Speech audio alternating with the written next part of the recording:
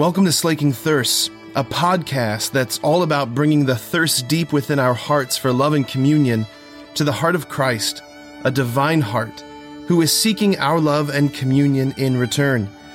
The hope is that the two thirsts would meet and both thirsts would be slaked. Line of the gospel that I want to reflect on this morning. Everyone in the crowd sought to touch him because power came forth from him and he healed them all. I know we hear these things so often and it's just like we get numb. I don't know if numb's the right word, but we just become insulated to the power of what we're actually hearing. I mean, 2,000 years ago, on a stretch of level ground, throngs of people, hundreds, maybe thousands, we don't know, from the surrounding region of all these areas, these coastal towns, Tyre, Sidon, which were pagan territory, Jerusalem, Judea, obviously Israelite territory. All of these people were clamoring, coming, like scurrying to get to this particular spot because this man, this Yeshua of Nazareth, was there. They had to get close to him in the hopes that if they just could maybe touch him, then their whole world would be changed. If they could just get near him, if they could touch his clothes, touch his skin, touch his body, they might be healed.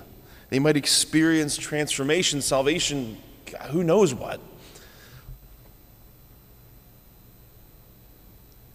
So I was thinking about that. I just kept thinking, like,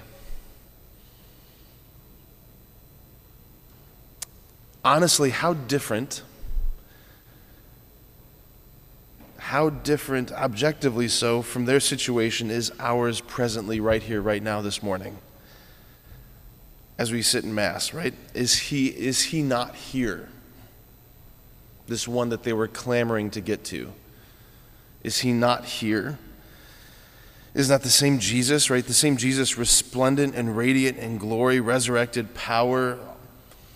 Yes, though veiled by bread and wine, hidden in humility, is he not here? Is he not going to be here in a moment, right? Has he not journeyed from heaven to earth to stand on this level ground that God puts himself within reach of us? Has he not taken that initiative to draw close, like so wildly, intimately close? Is he not here? Notice how it's in the gospel, it's their desire to touch him. Notice though how it's been reversed in an astounding way that it's his desire to touch us. I mean, even in the incarnation, that was what one of Thomas Aquinas's, when he gave reasons for the incarnation, why the Son of Man took on flesh. One of the reasons he says, the phrase he uses is amanoduxio, which means to take us by the hand.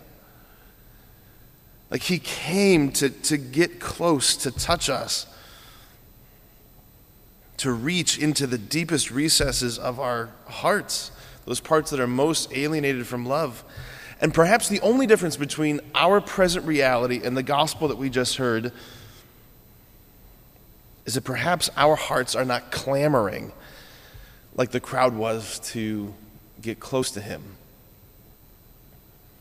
You know, I forget who said it, but one of the tragedies of contemporary Catholicism in some ways is we get so accustomed to that which is magnificent. There's nothing worse than growing accustomed to that which is most majestic, most magnificent. That's a hazard, an occupational hazard of being a daily Mass person. You come close to the mystery every single day. It's especially true of priests. You come close to the mystery every single day. And you stop seeing it. You stop realizing what you're actually doing.